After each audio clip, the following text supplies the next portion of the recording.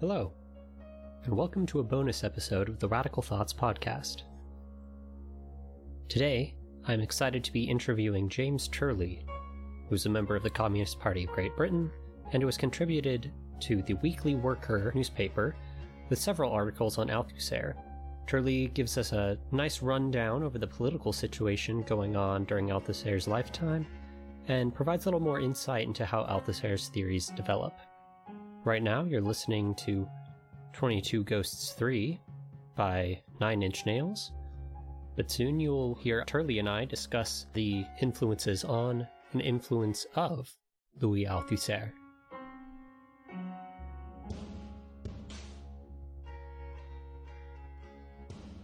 James Turley is a supporter of the Communist Party of Great Britain, who's written for the Weekly Worker. He was once planning on being an academic with an interest in Louis Althusser, though now he works in computer programming. So thank you, James, for joining us. That's no problem. It's a pleasure to be here. So I wanted to reach out and talk with you because you had written some pieces that they're a little bit old now, but you had written them with the Weekly Worker, and I think there's a YouTube video of you talking about Althusser somewhere out there too. Oh God, that's terrifying, but there probably is. Might have been the last time I had hair this long, actually. And I thought it was interesting because you were talking, within the Weekly Worker and stuff. So it was, I was interested because you were talking about Althusser, kind of from a more practical, I guess, standpoint, or about questions of strategy to some standpoint, rather than the purely kind of philosophical debates about terminology and stuff like that, which I thought was more interesting than kind of those, Marxology debates about, oh, well, does he say it this many times in this text or not, kind of thing. Yeah. I mean, that was kind of my main interest at the time was more the because I'd gone into sort of politics. I've always been kind of interested in politics, but I kind of became more interested in sort of getting into sort of communist politics shortly before I got interested in sort of continental philosophy and sort of continental theory, I guess. And I think a lot of what Althusser gave me was he was unambiguously a partisan of the communist movement, but he was also engaged in these sort of philosophical debates. And as you say, like kind of in the actual literature, over time, the political side of it has increasingly sort of been sidelined. And at this point, with a couple of exceptions I can think of, there are some sort of small groups in Greece, bizarrely, who are kind of primarily Althusserian. It's a pretty much an academic kind of micro tendency, and that's sort of the Althusserian world I came into when I was sort of started getting more involved in that. So it was mostly that as I was sort of becoming more politically aware, I was encountering somebody who was unambiguously a partisan in debates within Marxism in the French context, and a political partisan within the French Communist Party. You could sort of he's certainly a left figure in the French Communist Party who sort of drifted in and out of Maoism and things like that. So that kind of grabbed me because it felt like a bridge between where a lot of two otherwise quite divergent sort of interests that kind of filled different parts of my life. I became this sort of CPGB's like in-house Althusserian for a while. I should say that the CPGB, for people who are not terribly familiar with it, but is after all quite a small group in one corner of the world, does not have like an approved theory, like philosophy or philosophical standpoint. Like notoriously in the 70s, Jerry Healy's Workers' Revolutionary Party, they all had to sign up to agree with Jerry Healy's completely incomprehensible mumblings about Hegel, which he published in a large book. Like, we reject that kind of categorically. We do not have a philosophy. We do not have an approved theory of capitalist crisis or anything like that. but nonetheless, the prevailing tendency in the group is not Althusserian at all. It was pretty much just my hobby horse, and I was essentially engaged in arguments with some of the more senior, I guess, intellectual leaders of the tendency about the philosophical and political issues that Althusser was raising in the 60s and 70s. Yeah, my knowledge of the CPGB primarily came out of people here who were interested in the Mike McNair neo-Kautskyist stuff on that kind of became a hit among certain crowds here. But I've always been impressed, even though it is small, with the Weekly Worker and the debates, because of how open CPGB is about discussing things like that. I guess so. What in particular about Althusser did you find was? I mean, obviously you mentioned that appeal of someone who was attempting to engage with philosophy while being in political movements and political parties. But what about his thinking stuck out to you and that you saw as having some sort of application to the moments you were engaging with? I think the willingness to, like, for even in his early work, that he became famous much for at the end of his life. The work he issued at the end of his life is famous for being concerned with contingency and randomness, and sort of random encounters in history a lot more. But even in his early work, like when he would attempt to sort of, I guess, cast a kind of critical light on the assumption that that kind of history proceeds through a series of like distinct stages in a very kind of straightforward fashion. That some of the fact that he would talk about historical situations as sort of involving kind of complex interactions between, I guess, what he would call different instances, the ideological, the economic, and the political, playing different roles at different times, seemed to bring to life for me, like, precisely some of the historical situations that I was like learning about as a sort of young Marxist activist. Of course, I mean, you guys discussed on your earlier episode, talked a lot about the contradiction over determination essay when he has a long discussion of the Russian Revolution and how it's precisely the pile up of contradictions that sort of forms, it calls it a ruptural unity, if I remember rightly, that presents the possibility of revolution. And I can say to you, I remember reading that. I was in the bath and just like, almost like Archimedes, just like, eureka, this is it, so there's a famous, like,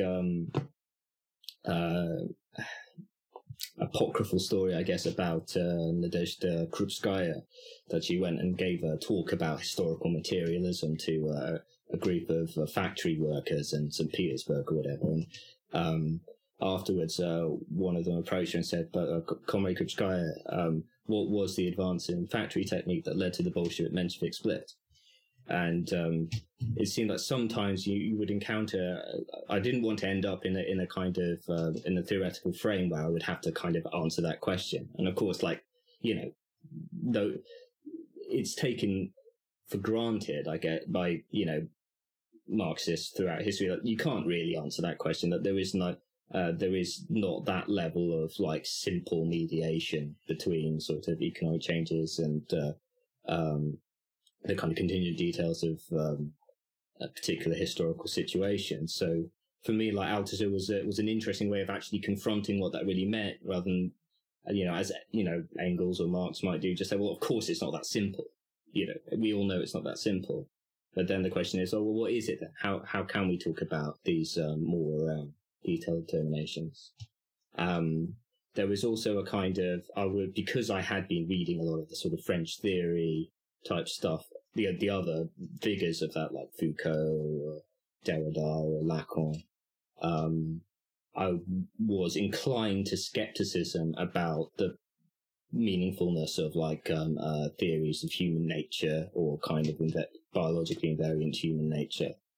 And Althusser provided he agrees with the French theorists, but his arguments for it are more on the basis of this is what he believes to be a kind of scientific approach to history, as opposed to the undermining of the Western rationalist episteme that you might get with Foucault.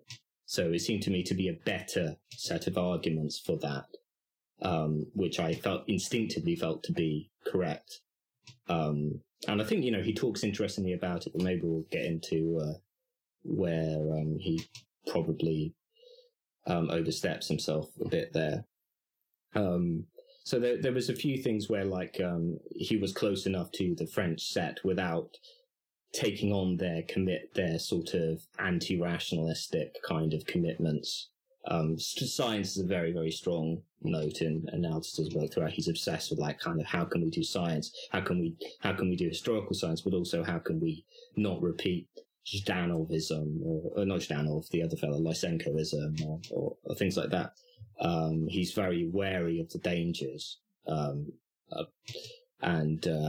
that the ease with which kind of scientific work can collapse into its opposite, to use a Hegelian form, which he probably wouldn't like very much, but you see my point.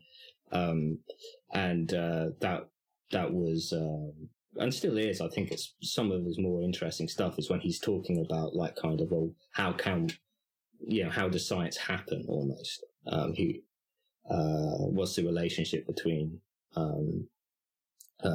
wider social activity and scientific progress, and how can we have a science of history if making correct statements of history means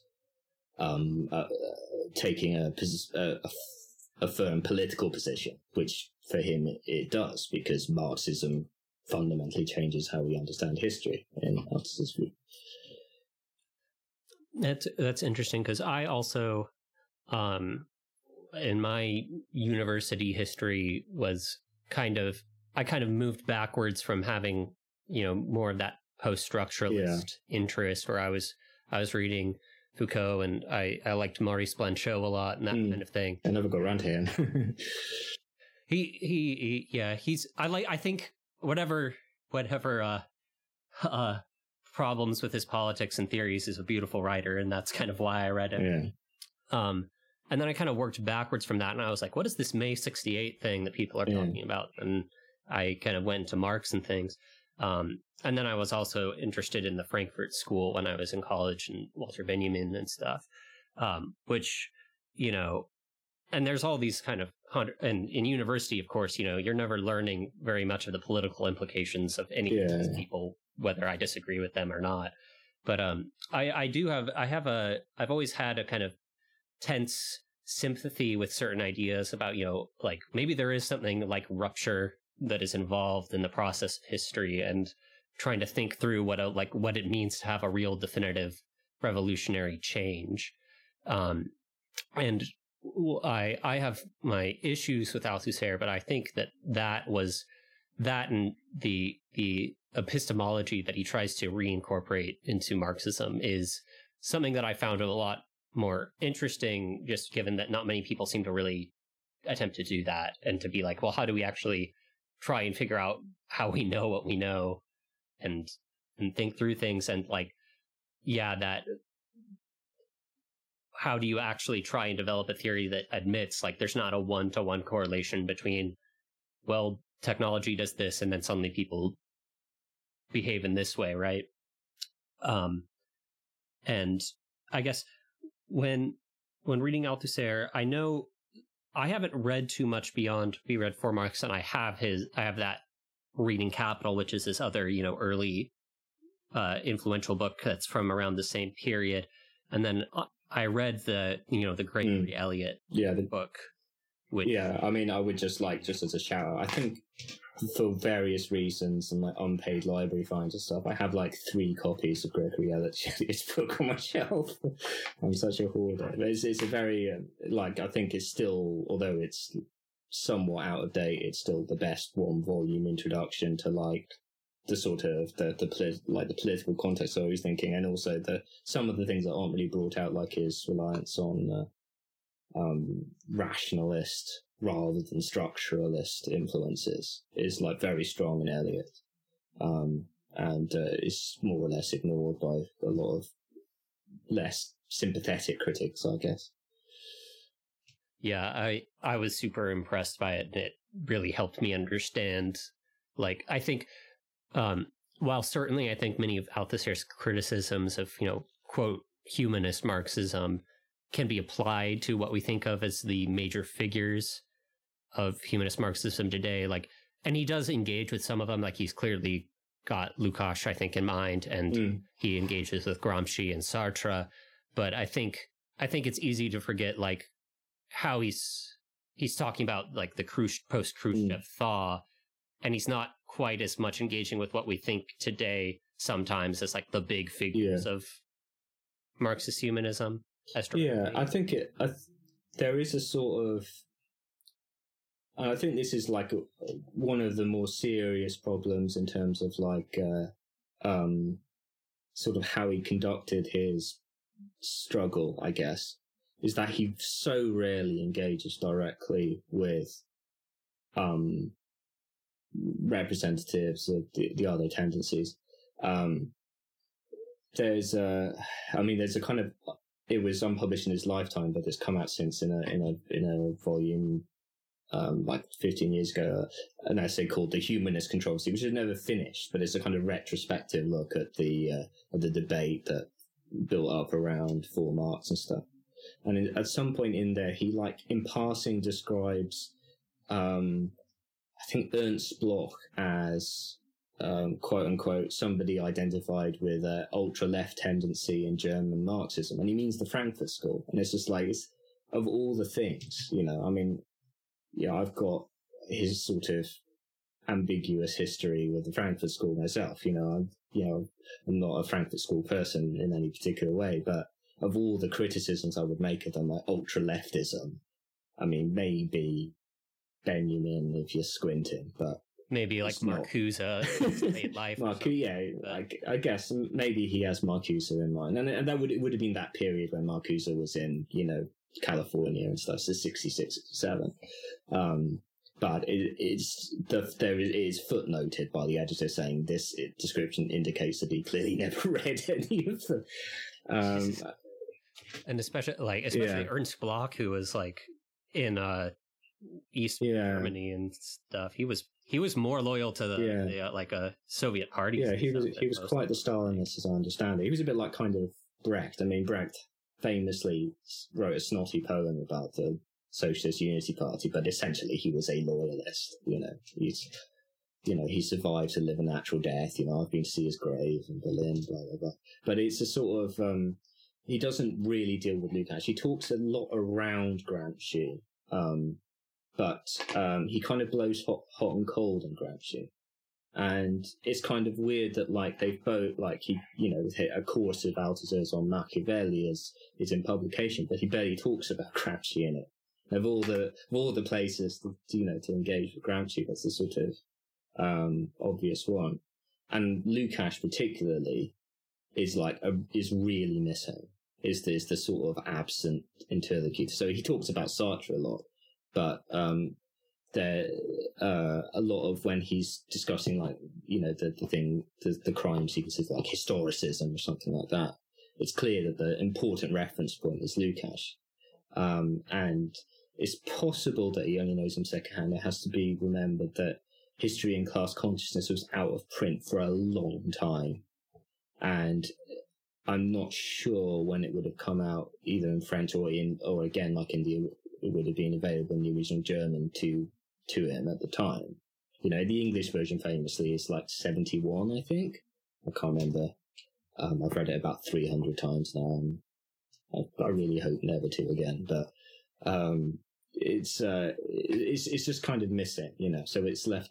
So there are good Althusserian critiques, I guess, of Lukács. So Gareth Stedman Jones wrote a review of it in the New Left Review in the 70s sometime.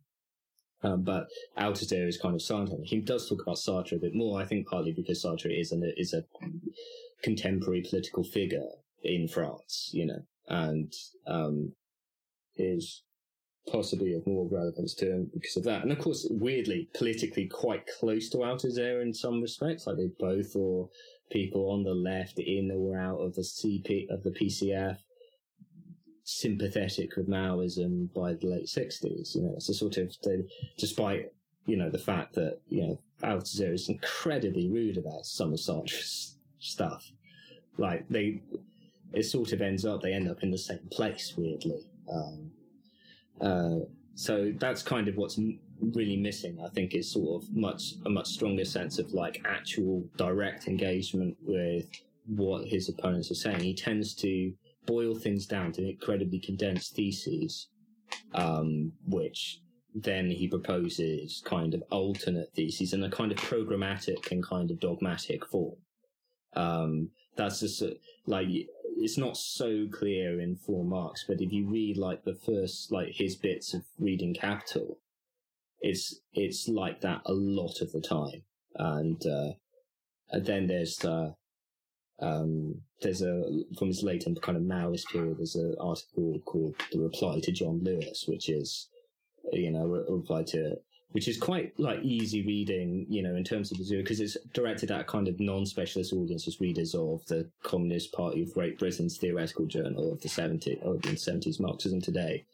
And it's kind of at intelligent lay people who may not be familiar with the philosophical debates in France kind of thing.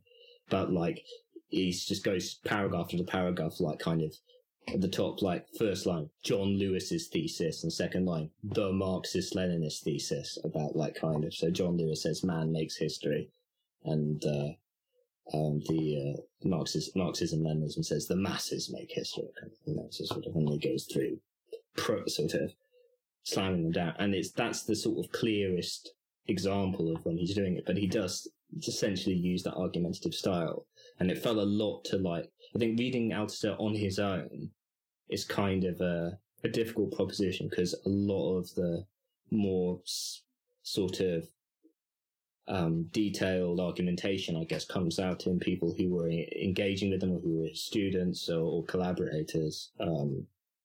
Obviously, Reading Capital is a collective book. I don't know if you've got the full version, which is, I noticed you got the full one. I've got the full one in French, which I thought ambitiously I might one day learn to read, but it hasn't happened yet. But I've only got the one with him and Balibar. But yeah, it's a sort of, and then you can think of like, I think Machuret is in there as well, isn't he? He has a wonderful book on literary criticism called Theory of Literary Production, which is about the most Althusserian book name you can imagine, and so on and so forth. There you can come up with Althusserian big names in most fields of sort of inquiry in the humanities and social, like Poulantzas or Emmanuel Terray, a linguist called Michel Pecheur, and things like that. And they kind of, I think you sort of start to see more of the value of it in the better of those books, I should say. Poulantzas is a terrible writer. He's really, really mechanical prose-wise, but his books are kind of interesting. I think his book on fascism is worth a glance, maybe worth another glance at the moment. Various others. So it was always kind of more of a collective endeavor, which sort of goes back to kind of Althusser's like ideas about epistemology or and so on, ultimately come down to the fact that science is not exactly about scientists. It's not about great individuals. It's about engaging in a kind of in an ongoing process and work of production that's inherently collective. I think he had a real sense of kind of common mission with people who, in some cases, were like kind of either acolytes or like friends and collaborators, but in other cases were people who tolerated him because they were used to, like Lacan. Althusser admired him very greatly, and he has a shout out to him in a footnote in Reading Capital, proclaiming his debts. But and he when Lacan he was always getting into squabbles, and he got expelled from some university. Like his seminar was like cancelled at some university, and like Althusser like sprang into action and got it moved to the École Normale Supérieure where he taught. And you know, he was always very kind of helpful in those sorts of ways to people around him. And you know, Derrida delivered a kind of funeral oration after his death and things like that. You know, the people did kind of remember him, but Derrida was not a Marxist. He was not interested in becoming a Marxist. Yeah, like Lacan was a Gaullist. He's, you know, famously maybe a little bit sexist, or maybe quite a lot sexist, and so on. You know, he wasn't a progressive in any meaningful sense. And Althusser's enthusiasm sort of didn't really kind of take account of that. You know, he thought like kind of Lacan was doing to psychology to Freud exactly what he was doing to Marx, kind of thing, like kind of getting the real and the return to Freud, return to Marx pair kind of thing. Yeah, exactly. Yeah, as opposed to the kind of the classic, you deal with Marx and I'll deal with Freud, deal with sorry, it's the other way around, isn't it? I'll deal with Marx and you deal with Freud, is Foucault's proposition to Deleuze, allegedly, in the late 60s. It's this sort of, yeah, kind of anti-Althusser Lacan thing. I want to, I mean, not to cut you off. Oh, no problem. I'm just rambling. Yeah, I mean, you've gone through so much like interesting stuff. I was going to say, I think talking about, you know, reading Capital, and what you were mentioning about Althusser's project being kind of collective, that is, you know, I've always kind of admired that book, just even regardless of its whatever its conclusions are, just being like, man, that would, like, I can't imagine going to university and a professor being like, we're going to talk about Marx and like collectively write a book where we are all going to, yeah. it's actually quite a radical way to like approach that topic in its own right. And you mentioned I'm terrible at pronouncing French, but I think it was Macquarie. I think it's Macquarie. I mean, I'm terrible. I mean, I've got some words written down here that I'm dreading trying to pronounce, but we haven't gotten to them, so I'll keep you off them. But yeah, Macquarie and Rancière, I think, was in that book. Rancière is in it, yeah. And just the kind of these figures who, like, he in particular, you don't hear about him as much as Balabar or Rancière, but like looking at his work, I was kind of impressed with it. And there's some stuff of his that just recently, I think, got translated by Viewpoint magazine that was pretty good. And like, and then thinking about, I realized when I was looking at Althusser, I realized how much I'd been impacted by the way that his work on modes of production had been taken by anthropologists and things like that. Yeah.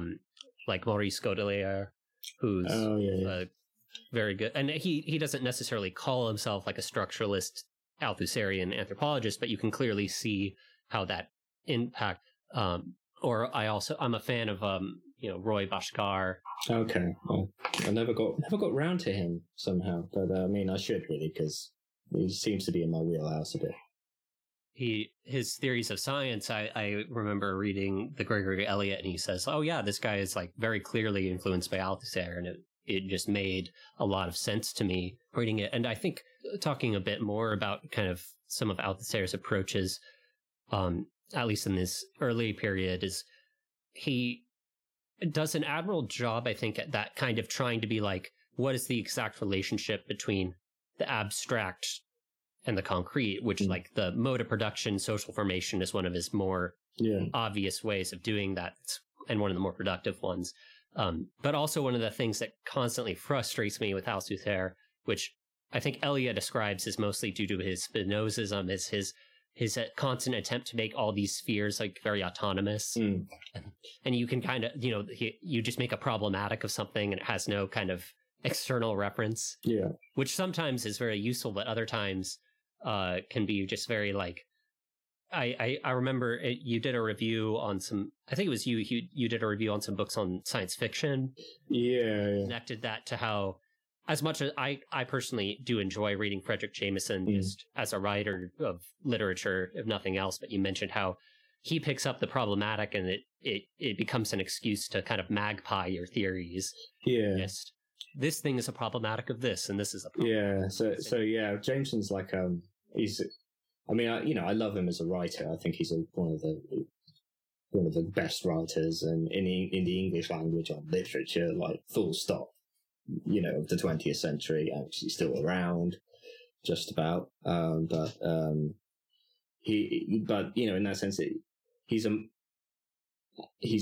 Marxist, and it's kind of weird because he ends up in the sort of place that like kind of you would almost more expect a sort of Althusserian, someone of that background to end up in, which is this kind, as you say, like his idea is what he calls a sort of meta commentary, which is you sort of read the text together with its kind of critical interlocutors, and that's sort of how you draw out the essence of its kind of historicity, the political unconscious, or whatever as this book is called. But he comes at it from exactly the opposite angle of like, in origin he was a Sartrean, then he's a Hegelian humanist. Yeah, and then he picked up on Lukács and Lucien Goldman, and he says his fundamental. I mean, I don't think he's actually terribly interesting on he's interesting on Lukács on literature, but he's not that. I've got his book on the dialectic, which like most of his books is a sort of opportunistic assemblage of occasional articles and scholarly journals, and he's not really that interesting on Lukács. I sort of read it because I was writing a lot about him at the time, but he is interesting on Conrad, or someone like that. So yeah, for Jameson, like Marxism ends up being something that can just trivially absorb structuralism and so on, and he does some interesting things with that. But then it's sort of you get to the end and it's like what's it all about, Alfie? We're not quite sure like how this then certainly with Jameson it's like not clear to me if he has a political project, except in as much as he's probably a fairly solidly leftish Democrat voter in, Duke University or wherever he is now. That's what, I think, one of going back to the sort of collegial aspect of sort of like Althusser's kind of output and the sort of, let's you students and me go off and write a book together. Like, I think that's probably, at least in part, a function of the fact that these would all be members of the communist student organization, and although Althusser was not exactly like a guy who would go out on paper sales and what have you, he was quite a sort of academic and cloistered figure. This was the thing where like he was considering it his kind of political work, his sort of mission, and so I think there's partly what that brings out, as opposed to say like kind of your modern kind of academic kind of situation that seems to be getting worse and worse and worse, is comradeship and solidarity, and I'm sure like Jameson's a lovely thesis supervisor, but do you in a party cell with him, like I don't think it's quite that, I mean I guess in a sort of more it's a slightly dubious novel, but like kind of I had like close sort of personal links with a lot of people in Platypus, the slightly odd American organization. Yeah, they're strange. I mean, again, I don't want to be too rude about them because they're friends and so on, but I think what they do have is like they do have like people who are they're very campus focused. And there is some level of egalitarianism where, like if you are a first year undergraduate, you will engage in a common sort of quasi academic project with like people who are, professors and so on. And they do get taken seriously. And actually, even though sometimes they do kind of sound like kind of photocopies of each other, they do actually educate their people and so on, and don't simply treat them as kind of, sort of machines, which is what, I observed when I was trying to get into academia. Like Marxist academia in London at the time was very dominated by the Socialist Workers' Party. And there was this a sort of enormous like gulf between like kind of say Alex Kalinikos's like pet PhD students and just the sort of average like student member who was expected to just run around shouting about how racism is bad all the time. Like, I think, you know, Althusser didn't treat his students like that. And, you know, I think that's sort of commendable in a way, which probably improves the impact of something like Reading Capital, because it was like, it's not just me with my giant brain, you know, there's a kind of tendency here. I think that might be an interesting time to talk about how, you know, our discussion was only about the one early book, but kind of looking at how Althusser does have these kind of, you know, he has stages and very Maoist, does, you know, self-critiques and things like that. And, you know, obviously one of the big points of contention around his legacy is, you know, May 68. Yeah. And, you know, Rancière, one of his students who is still clearly somewhat influenced by him, whether he admits it or not, you know, calls him out on that and kind of attempts to go this much more explicitly Maoist direction with it.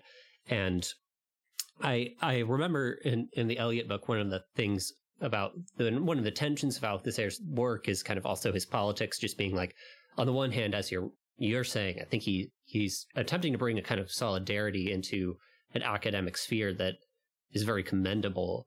But he also but his early work, you know, I think Rancière said something about, you know, there was a dangerous potential to see it as like, oh, well, the vanguard is just these academics who are theorizing the science. And then at the same time, he then turns and gets into this more like, as you said, with the letter, the masses make history kind of voluntaristic. It almost ironically, it sometimes in some ways sounds a bit like Lukács talking about, you know, the point of the masses or something, right? It's a sort of longish process, and I think like the thing that Rancière calls out there is like incredibly important. I mean, I'm not sure how close they were in the immediate run up to the 68 events, and then like obviously Rancière's critique afterwards, but it's certainly like if you look at sort of the development of what Althusser is talking about, it's clear that he is also worried about that. Like, I think collectively as a group, they had so the issue is essentially, I mean, we probably have to sort of get a bit more into it, is that it's the question of like the relationship between philosophy and science. So for Althusser, the sciences, or a scientific practice, is defined by the fact that it has a distinct object and it has a series of methods that it uses to produce knowledge about that object. And that kind of part of the object of those methods is always the previous state of the science. So there's a kind of internal development, but also also relates ultimately to its real object, which he's a bit funny about how that actually works. It's a little hole there, but let's assume that we can solve that problem. So then the question arises, well, you know, if Althusser is a philosopher and his students are all philosophers, that's in the preface to Reading Capital, is like, we read Marx as philosophers, we were guilty of being philosophers kind of thing. It's very dramatic. Okay, so then what's the relation of philosophy to all this? Is philosophy a science? Is it something else?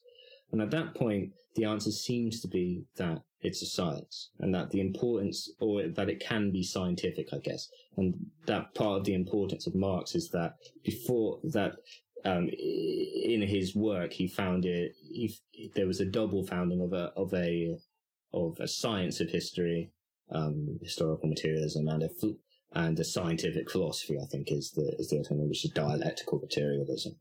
And he means quite different things to other definitions of those things, obviously, but he thinks that they're both incredibly important, and that now philosophy can be conducted on a scientific basis, and its job is to be what he calls the theory of theoretical practice, which means essentially a kind of way of negotiating the relationship between different scientific practices, such that they are able to continue sort of doing their jobs, kind of thing.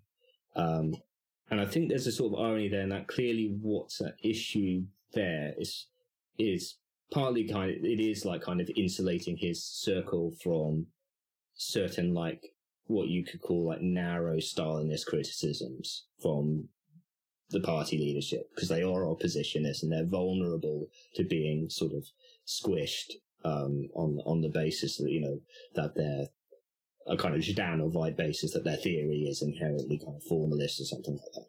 So it's an argument that sort of philosophy is relatively autonomous from the wider instances of society, and implicitly from the party, or from the party leadership. The other thing that actually is the wider business of how can we protect the integrity of the sciences. So, like, we don't want, again, hack Stalinist critiques of Freud to divide, I guess, honest communists from what for Althusser is clearly just the fundamental basis of psychology to be, if it's going to be done properly. So there's in a certain sense that I think those are what's driving him. And then when it becomes clear that the result is that it creates a sort of class of philosopher kings, I guess, he begins to be troubled by that. And he initially starts to think about, well, how can we distinguish different sorts of discourse in society? So this is an unpublished thing again from the mid-60s. Sort of, okay, so ideological discourse has a kind of sort of self-evident subject, and he's kind of drawing on kind of Lacan to a point on that, like the Lacan's theory that you sort of misrecognize yourself as a fully coherent subject kind of thing, which of course gets developed later. And scientific discourse. What's the subject of scientific discourse? And he initially comes up with an idea, well, the subject of scientific discourse disappears into the science kind of thing. So it has a subject, but then it sort of disappears somewhere. And then he realizes about 3 pages later that this doesn't make any sense. And he decides that science is in fact a process without a subject, and that the subject category of the subject entirely belongs to ideology. And so then it's a sort of, this he actually sticks with. You can see like references to it in the reply to John Lewis and so on. It's a kind of, he sort of says, in as much as I write anything scientific, it's because I didn't successfully manage to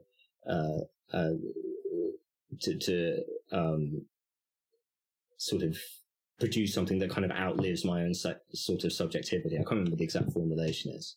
It might be in the ideology essay actually, but so then science becomes a process without a subject is the point. And then, okay, what's philosophy? Is philosophy a science? And he arrives at the answer, no, it isn't. And in fact, what philosophy is and this is where he's at the same time is becoming kind of more Maoist, philosophy is class struggle in the field of theory. So for him, philosophy has no history in the sense, quote unquote, in the sense that a science has a history. It does not produce, like, in that sense, sort of a cumulative body of knowledge. It is in fact just the site of an endless fight. And the fight is between two sides in all ages of philosophy. And those sides are materialism and idealism. And the task of the Marxist philosopher is to take positions in determinate philosophical situations, or conjunctures is the sort of Althusser's word for it, and nudge things in the direction of materialism, and in that way that we will increase the ability of the sciences to do their proper work. But the job of philosophers do not have, in that sense, they do not generate something of themselves which is of inherently lasting value. It is always about staking claims in a sort of in a terrain, taking points in a battlefield almost. And this is obviously, I don't think Eliot likes this at all. I think Eliot basically considers it like sort of hyper Maoist. Yeah, he kind of locates half jokingly call it a break around the letter to John Lewis, where he kind of says that Althusser tries to correct earlier problems by going deeper into Maoism, and Eliot thinks that is pretty much wrong all about. Like he the wrong direction. Yeah, he condemns Althusser pretty hard for Maoism, which I don't know, like, and French Maoism, it's a little hard to say how much that's tied to Chinese Maoist thought, and it's all very complicated. But Eliot certainly seems to think that it ends up reinforcing more of the problems he was trying to escape from in the first place. I mean, it's I guess the thing that should be said about like kind of Maoism in France, and this is there's been a more recent sort of debate in the page of the Weekly Worker about post-structuralism, and one of the people talking about it, he's a kind of sort of Frankfurt Schooly Hegelian guy called Brett Stunn, was arguing. His argument was essentially that kind of structuralism and post-structuralism. Structuralism was a function of Stalinism, and that post-structuralism was a right-wing reactionary sort of revulsion against Stalinism by people who were disillusioned in the PCF. And of course, the interesting thing about that is that it's just historically false. Like, if you look at the people who become like the key sort of post-structuralists, unless you count Althusser, I guess, which he doesn't. He thinks he's a structuralist or whatever. That you look at like someone like Julia Kristeva, or Roland Barthes, of course, he had this sort of structuralist phase and then kind of grew into post-structuralism later. These were members of the Tel Quel group, which Kristeva, I think she's married to Philippe Soler. I might be wrong about that, but Philippe Soler was a kind of the mastermind of it, and he was trying to kind of pitch it to the PCF to be its like literary journal. But when they said no, he sort of rage quit and became a Maoist. So they all ended up in like Gauche Proletarian, which is like one of the sort of major Maoist groups in the sort of 68 period kind of thing. And if you sort of look at the backgrounds of a lot of these people, they're either Maoist or they're like, if you go further back, they were you think of Lyotard and Cornelius Castoriadis, who were members of Socialism, Rhubarbe, the famous kind of left communist group, libertarian communist group. So actually, they're all coming from everywhere other than the PCF.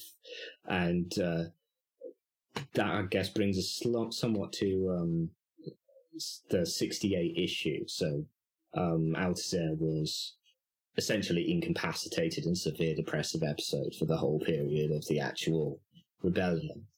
And afterwards, he sort of maintained silence for a while before kind of ultimately endorsing the PCF line that it was a very important mass strike, and it's very important that the strikers' demands were met, and the strikers' demands essentially boiled down to some weak tea reformist type stuff that the PCF leadership felt comfortable advocating in the context. So this is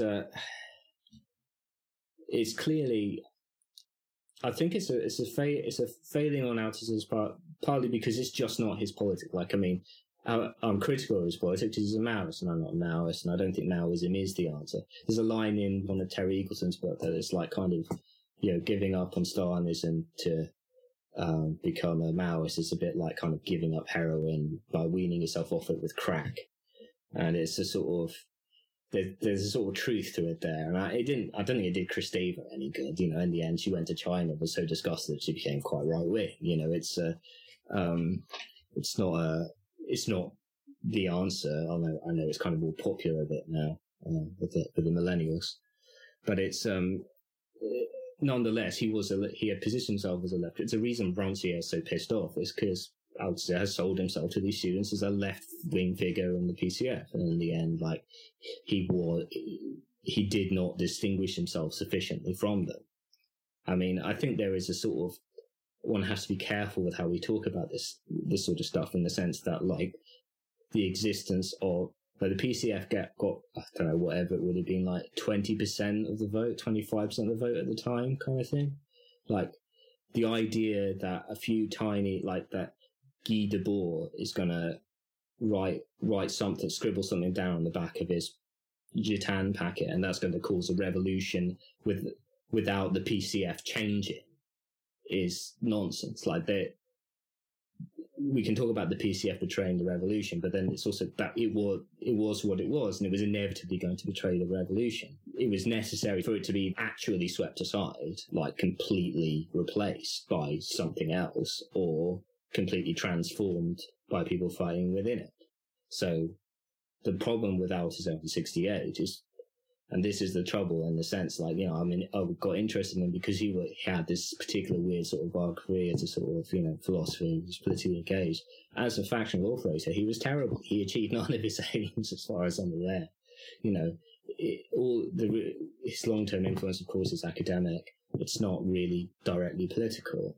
And the idea that he almost seems to think he could get around having to have a direct political, opposition to the leadership of the PCF. You could get around that by kind of obscure philosophical meanderings. It's just not true, and is almost demonstrated to not be true by this, the outcome of Althusser's career, where he ended up, pretty isolated, really. Like, a lot of his students ended up, kind of more prominent sort of acolytes ended up Euro-communists. You think of someone like Nikos Poulantzas, who ended up playing a role in the KK interior, the Communist Party, the Euro-communist wing of the Communist Party of Greece, which kind of, if you trace the history, it became Syriza, decades later. It's sort of, I think that's kind of why there are a few Greek Althusserians in sort of the Poulantzas collection, but there were many other people you could name that essentially drifted out of Balabar, I think, is another one. The Maoist commitments tended to drift off. It also has to be said that Maoism itself became a lot less attractive after the Nixon in China episode, and after it became effectively a pro-imperialist force on the world stage. And you had like kind of Maoist groups operating effectively as provocateurs in Spain and Angola and things like that. I've always meant I don't consider myself a Maoist, and I know a lot of the theoretical writings from that period aren't like translated in anything I can read. I think it was Elliot Liu, who's he's more of a hardcore left con, but he has something about like Maoism can be commended for attempting to critique Stalinism, but it's trying to critique Stalinism on the grounds of Stalinism often. And I think it's complicated in terms of there's certain things about their comments on imperialism and colonialism that I think are insightful, but then also hard to relate to what they're doing politically. I think also one thing I was thinking about was speaking of Eurocommunism, is some of the stuff that I actually enjoyed the most when I was reading the Eliot book, and I looked up some of the articles, is I think that one of my main disagreements with Althusser is probably when he talks about ideology. In the podcast episode, we talked about, we agree that it's worth looking at how experience and stuff imparts beliefs that can become ideological, but we felt like maybe it needed its own kind of category and stuff. But and he has his later development of the ideological state apparatuses, which I think sometimes, even though it has certain insights, it tends to sometimes make it that the state is everything and nothing, and you can kind of get into that Codian, it's hard to really determine anything from it. But he has a period where he has kind of a fun thing where he starts writing, what does the Communist Party need to be? And he's kind of critiquing these Euro-communist parties and later French Communist Party on the grounds of them basically being ideological state apparatuses. And it's some of his more lucid, and I think some of his better analyses when he's kind of saying how do these parties actually function? Well, they give you these lines that you're supposed to swallow, and they play at, oh, we're super, we're post-Stalinist now, we're open, and we can have open discussion, when really that itself is a cover for kind of integrating these closed dogmatisms and things. His final period, which you kind of mentioned some of his stuff in terms of how you mentioned how he has this view of all philosophy having this battle between materialism and idealism, which I haven't read much of his unpublished later period after he gets, after he famously ended up murdering his wife during a schizophrenic bipolar breakdown, and was hospitalized and stuff, and imprisoned. But he has his kind of final stage is his aleatory materialism, where he really gets onto rupture. But he emphasizes that a lot more, is my understanding, in that period. Yeah. I mean, I think in that period, of course, he's abandoned like the idea that there almost is something that can be called a Marxist philosopher. The writings of that period. I mean, there is a collection which is, I think, the philosophy of the encounter, which is it's interesting because it's a mixture of different types of stuff, which Francois Matteron has edited a lot of these sorts of things, and a couple of them have been translated into English, and that's one of them. And they include like things like sort of letters, which some of which are like just heartbreaking to read, kind of thing. It's from him to a collaborator in Latin America, kind of thing. I think there's a sort of he's sort of always been struggling with with like what can be said about how in relation to how one phenomenon is caused by another, kind of thing. So there's an extensive discussion of causality in Reading Capital, for example, where he counterposes what he calls structural causality to effective causality, which is an essence mediated causing something else via a series of mediations, or mechanical causality, which is your billiard ball kind of Newtonian, one thing bumps into another type thing. And he sort of plans for structural causality, that thinks of the sort of the effects of the overall structure that they find themselves in. And the trouble that I think he fundamentally gets into, and this is already visible in Balibar's essay in Reading Capital, is, okay, so we're now in a sort of capitalist mode of production, apart from in the socialist countries, I guess, and heavy air quotes there, which haven't come through on the tape. And previously we weren't. At some point, the dominant mode of production in Europe was feudalism.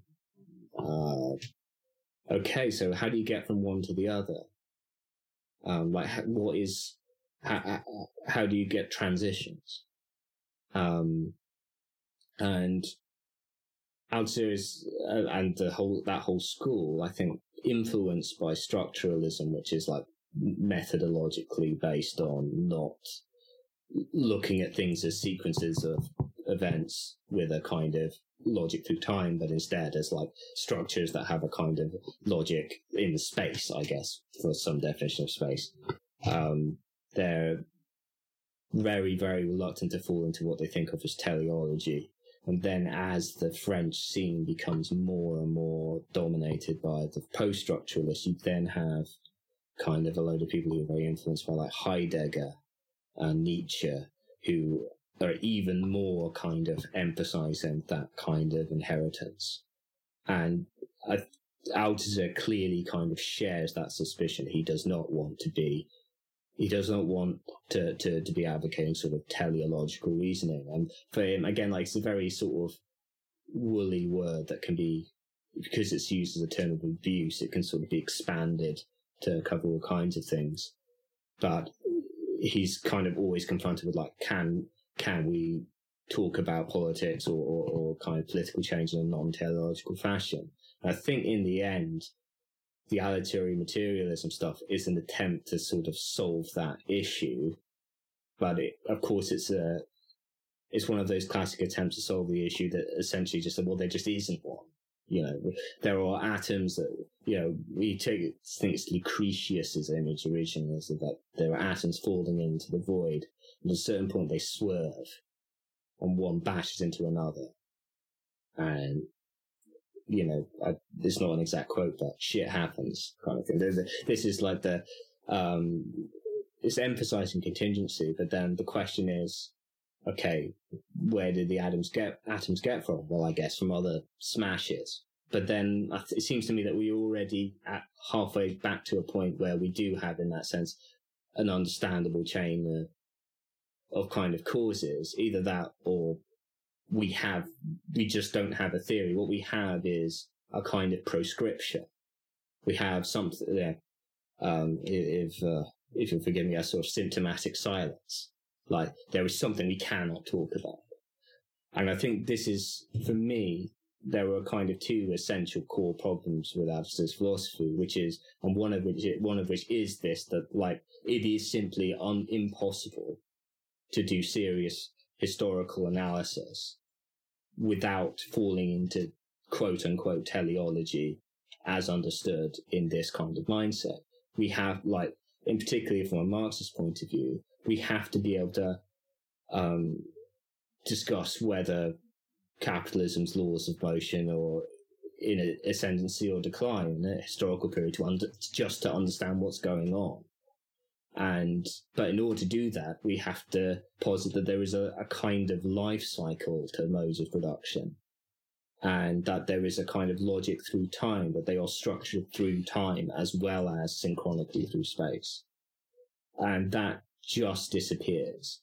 And the sort of aleatory materialism stuff is simply saying, like, is more or less saying, we cannot be historical materialists because it will make us teleologists.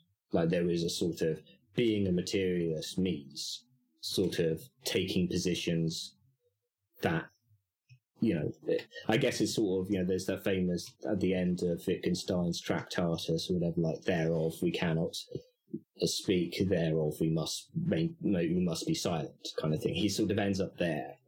And it's just, in the end, I don't consider it a sort of enormously fertile research program. I mean, I know a lot has been written on it, in a kind of academic sort of a way. So, okay, fine. But it is kind of, and sort of as literature, it's kind of interesting, especially, like, again, I think the letters around it. He has a sort of prose poem called Portrait of a Materialist Philosopher in there, which is a page. And he's just, like, mucking about, really. And it's just a side of him you don't really see very often, I was going to say, I haven't read much of his later aleatory work, but I remember, like, looking it up and trying to find any sort of commentary on it that seemed, like, particularly, I guess, useful. And most of it just didn't really seem like, I was like, okay, like, this is just, like, a lot of talk about, like, contingency and stuff in this, like, weird abstract kind of way. Yeah. But I was going to say, I find myself kind of frustrated too by a sense in which teleology becomes this ever broader, dirty word that wraps up any attempt to understand tendencies. That's kind of how I usually put it. I say, well, there's tendencies and they're not necessarily, teleological in the sense that they're reaching towards an end that's already prescribed, but that, which I think is kind of funny because I mentioned Roy Bashgar, and I think in one of his books, he talks about, well, sociology is neither about, it's not a science about what individual people do on their own as individuals, and it's not about the, just amassing every single individual thing together and just saying, well, that's the social. It's about finding the tendencies that occur on a level that we call, society, that determine things, but are also not just like the behaviors of individuals. Which is very like Althusserian in some sense, because it's like, you have to find this abstract level that has real tendencies, but it's also an attempt to be like, okay, well, let's kind of escape from this language of not talking about predetermining movements in history. It's kind of, I thought I think that there are some interesting ways to try and get around that. And I think Balabar too has kind of said, there's a lecture or something somewhere where he's talking about the English translation of the complete Reading Capital, and he kind of says, yeah, the chapter on how historicism is bad is the worst the worst one. I think that there's one thing about the chapter on historicism which I do kind of, I think if we look at what it's directly opposed to, I guess you get to something like the statement of Lukács, like the sort of offhand statement of Lukács, that if you look at like the chapter of Capital in on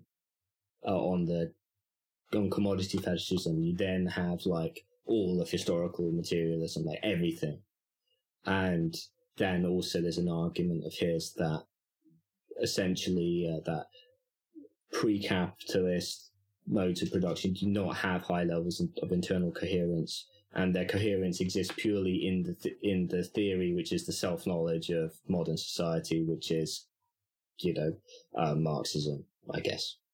And I think those sorts of arguments are problematic, but not quite for the reasons that Althusser and colleagues seem to think, and it's precisely because that of the kind of life cycle issue that like new societies come into being from the womb of the old, and the sort of the old kind of metaphor, and sort of having bits of Marx and things like that, and they're kind of heavily like that. I don't think you can look at say laws against drugs in this country and say, well, that's obviously the outworking of the commodity form. Like it's almost the opposite. Like the outworking of the commodity form, so you just like legalize them and sell them for money. That's capitalism, right?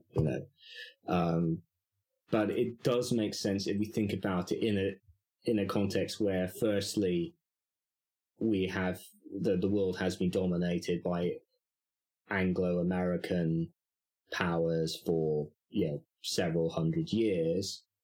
And secondly, that the transition from like the last vestiges of feudalism to capitalism in this country, certainly, and kind of as a reflection, in America, which was obviously just colonies or whatever, was done under the sign of, vigorous Protestantism with a kind of ascetic kind of undercurrent. Like, it's deep in our culture. And it's deep in our culture in a way that stretches back beyond what you could reasonably call the bourgeois revolution. Not much far beyond, it has to be said. You were talking about like the moments when it sort of started, but it's not.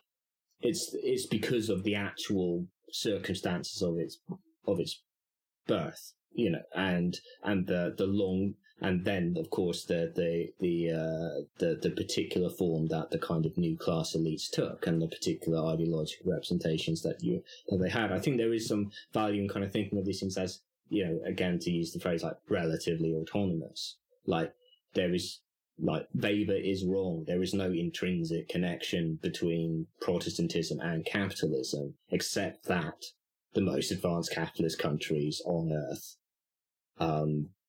happened to become fully capitalist under the domination of forms of kind of pietistic Christianity. So they ended up fused. So this isn't exactly just a random chance thing. I mean, to a point, I don't know how far back you want to kind of what advancing factory technique gives you Martin Luther on that level, but it's we're talking about two distinct histories, which are narratives, which have beginnings, middles, and ends, as it were. Christianity does not come out of nowhere; it comes out of a historical calamity in the ancient Near East in the 1st century, and Roman imperialism, and so on and so forth. We're talking about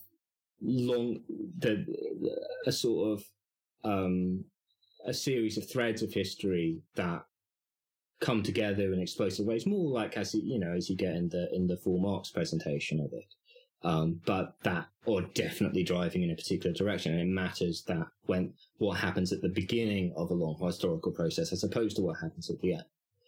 And so the kind of everything comes out of the commodity form thing. I mean, I wrote a much longer piece on Lukács, and my problem with it is precisely what comes out the other end is someone like Moshe Postone, and it becomes a kind of, weirdly then human agency disappears from it again, just in a different way.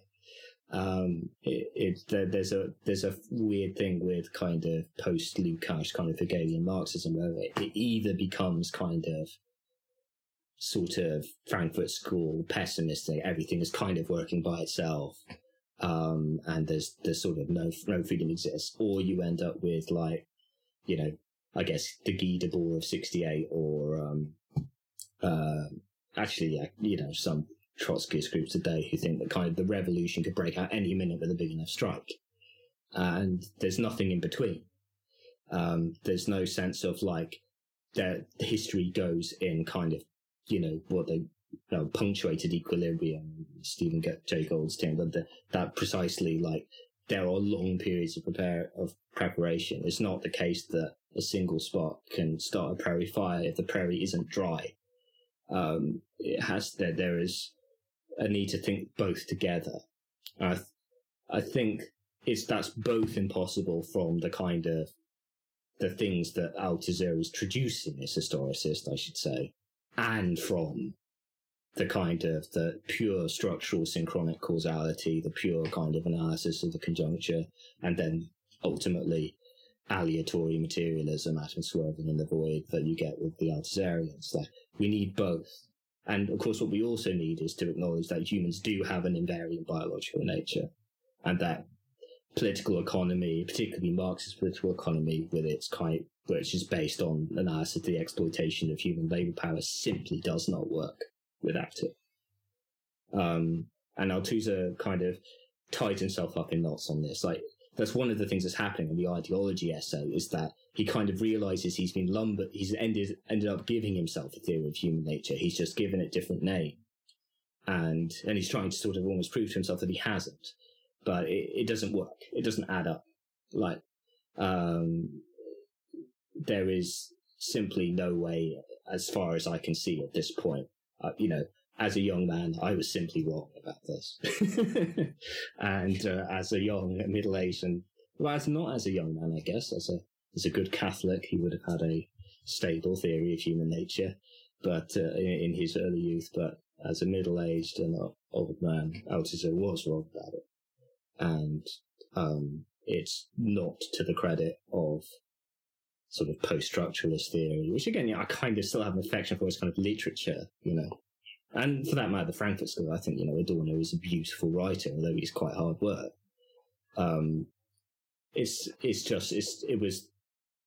There's something incredibly disabling about ditching it. And there's something also kind of conservative about it in a peculiar way, that it kind of dematerializes the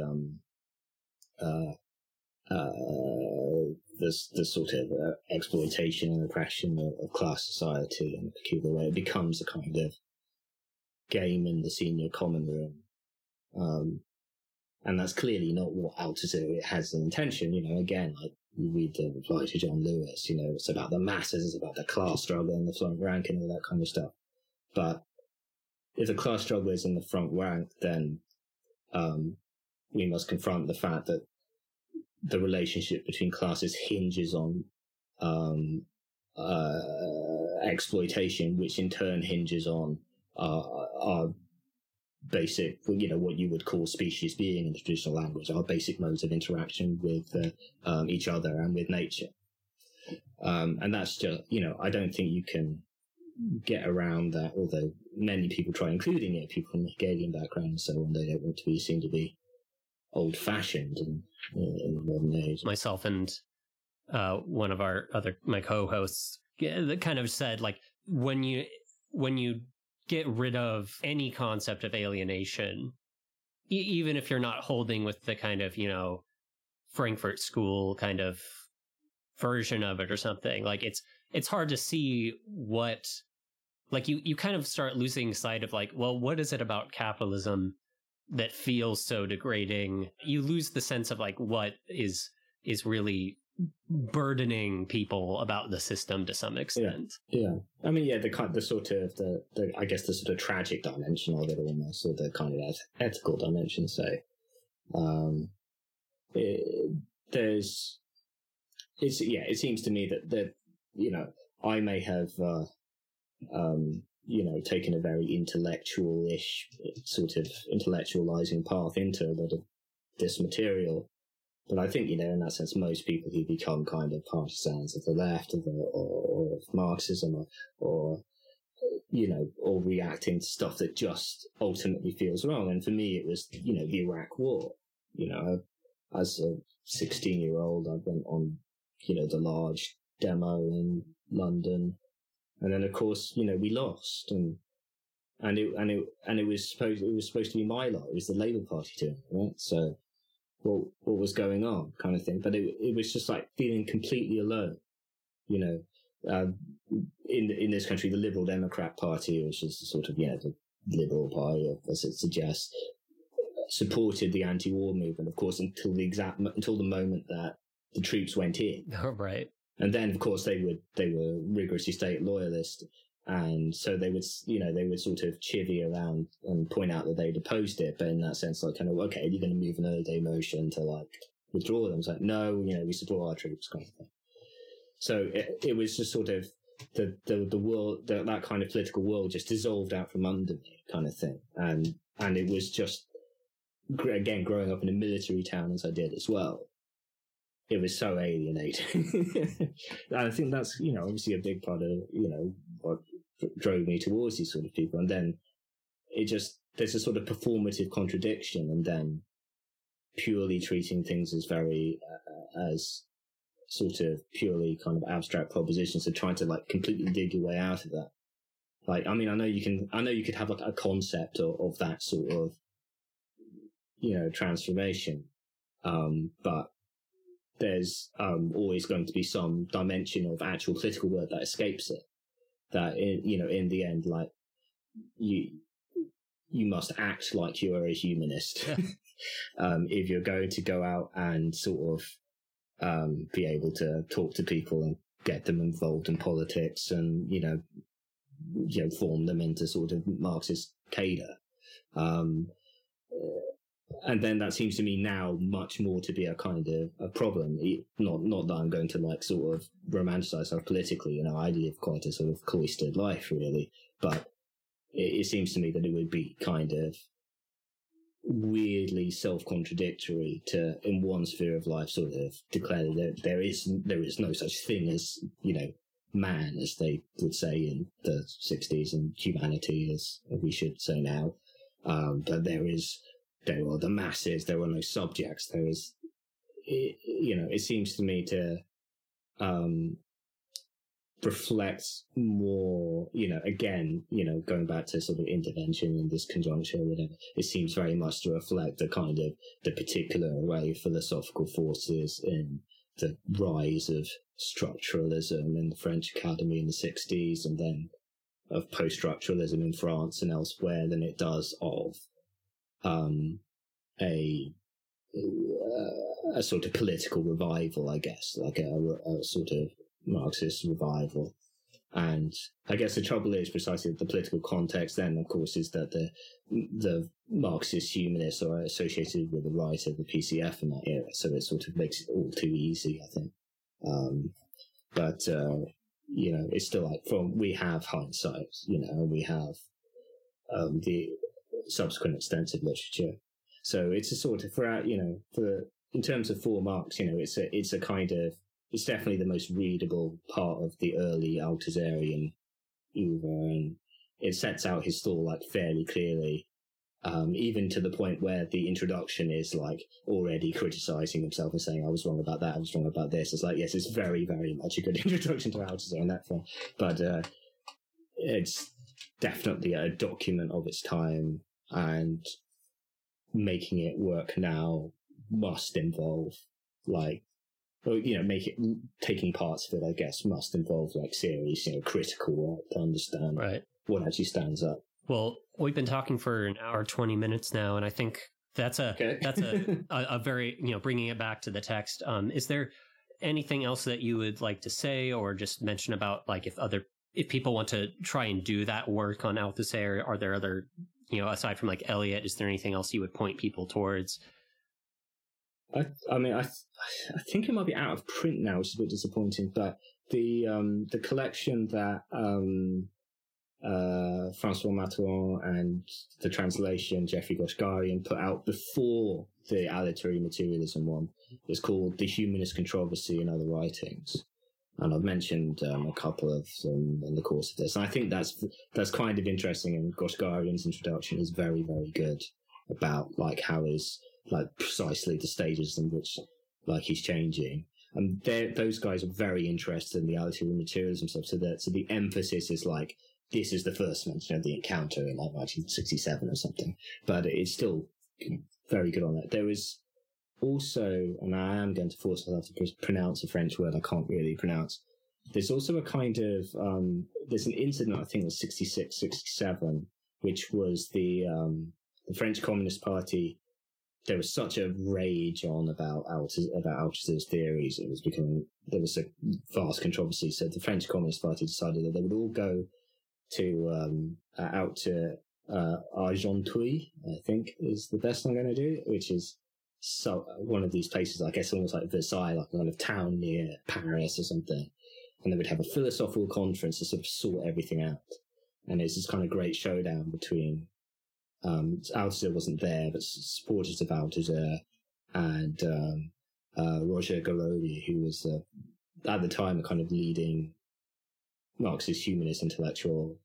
He converted to Catholicism around that time. Became a Holocaust denier, I believe. It became an Islamist Holocaust denier later on, which is a peculiar character. But essentially, the Louis Aragon, the surrealist luminary, negotiated a kind of compromise statement, which sort of gave Garaudy a slap and gave Althusser a slap. And Althusser wrote but never sent a furious letter denouncing it. And this was published in the Historical Materialism Journal a few years back with an introduction by a guy called William Lewis, I think. Which is also worth the read because it's kind of like, it gives you a flavour of what it was actually like to sort of, in that sense, be a prominent intellectual with sort of distinctive theories and friends among the Maoist youth of the French Communist Student Organization. It could be quite hard work. And I think that gives you more of a flavour of like actually what it was, what was at stake for the kind of contestants, which it wasn't like precisely wasn't in that sense just an abstract debate about human nature that you're dealing with kind of a sort of, overdetermined kind of mess of like political lines and philosophical lines and so on. But apart from that, I mean, yeah, Eliot's book is great. I'm trying to think what else. I mean, there's just a lot of material available. You're going to come across a reply to John Lewis if you keep doing this podcast for another 2 years or something, because that's in the third lot, I think. There's the cheapo stuff in the Radical Thinkers is pretty good cross section of the important material. Quite a bit of his work is in. I think they had one in each of the first 4 lots. I can't remember what the fourth one was, but yeah, there's a sort of good mixture. In terms of bizarre stuff, I haven't read it. I bought it, but it's just sitting on my shelf like so many other things. But somebody did do a collection entitled Althusser and Theology, which seems on a sort of first glance seems to be making an awful lot of hay out of about 20 pages of text from 1948 that he wrote when he was just about still a Catholic. But it's sort of, there's as a sort of reminder that like he did come from a completely different intellectual culture, and then initially when he became kind of Marxist, he was very much Hegelian. He was someone like Jean Hippolyte. So there's a collection of that material as well, which I think is from 97. I can't vouch for it because I haven't read it in detail. I suspect you'd find it wasn't enormous. It would be what you'd expect, the writings of a fellow traveller with kind of religious leanings of the late 40s, but kind of as another angle on it. And there's a lot of sort of, you come across a lot the sort of idea, oh, well, he never really read this lot, and he never really read that lot. And I think in some cases that's true with the Frankfurt School, for example, but it's certainly not true that he never really read Hegel or Feuerbach. There's arguments a lot about Marx. He often claims that he never read much Marx, but he often misrepresents on these sorts of things. Like, he claimed never to have read any Lacan, and then when he died and they were clearing out his study, they found this enormously huge, annotated, edition of Lacan's. He clearly had read it. He just claimed that he hadn't because he would go through kind of bouts of suicidal self-disbelief. So it's more of a kind of glance of where he came from, and that the weirdness of post-war French society and the kind of the enormous crisis that the experience of the war and the resistance and so on actually had. I think that's what gets me, again, we just talk about them as kind of as interesting philosophical figures, but we kind of lose the sort of history of how it could come to be that these Althusser and various other bizarre intellectuals of the 50s and 60s of France could have almost existed in one place. Again, I can't, if I think of anything else, I can email you and you can solemnly read it out at the end. Well, I think we've gone through a ton of stuff, and it's been great talking to you because you just have clearly a lot of insight into what is going on with these periods and debates and stuff. So thank you so much again for coming on, being willing to talk about this. It's been a pleasure. And good luck with the next 300 books that you've got. Yeah, I mean, yeah. You're doing minimum morality. At least that's least fun. Thank you for joining us on this bonus episode of Radical Thoughts. Remember that our next episode will be on Theodor Adorno's Minima Moralia if you want to be reading along. Follow us on Facebook or Twitter, where we'll post memes and updates as we go along. Radical Thoughts is an independent project and is in no way associated with Verso Books. Thank you, and we hope you'll join us next time.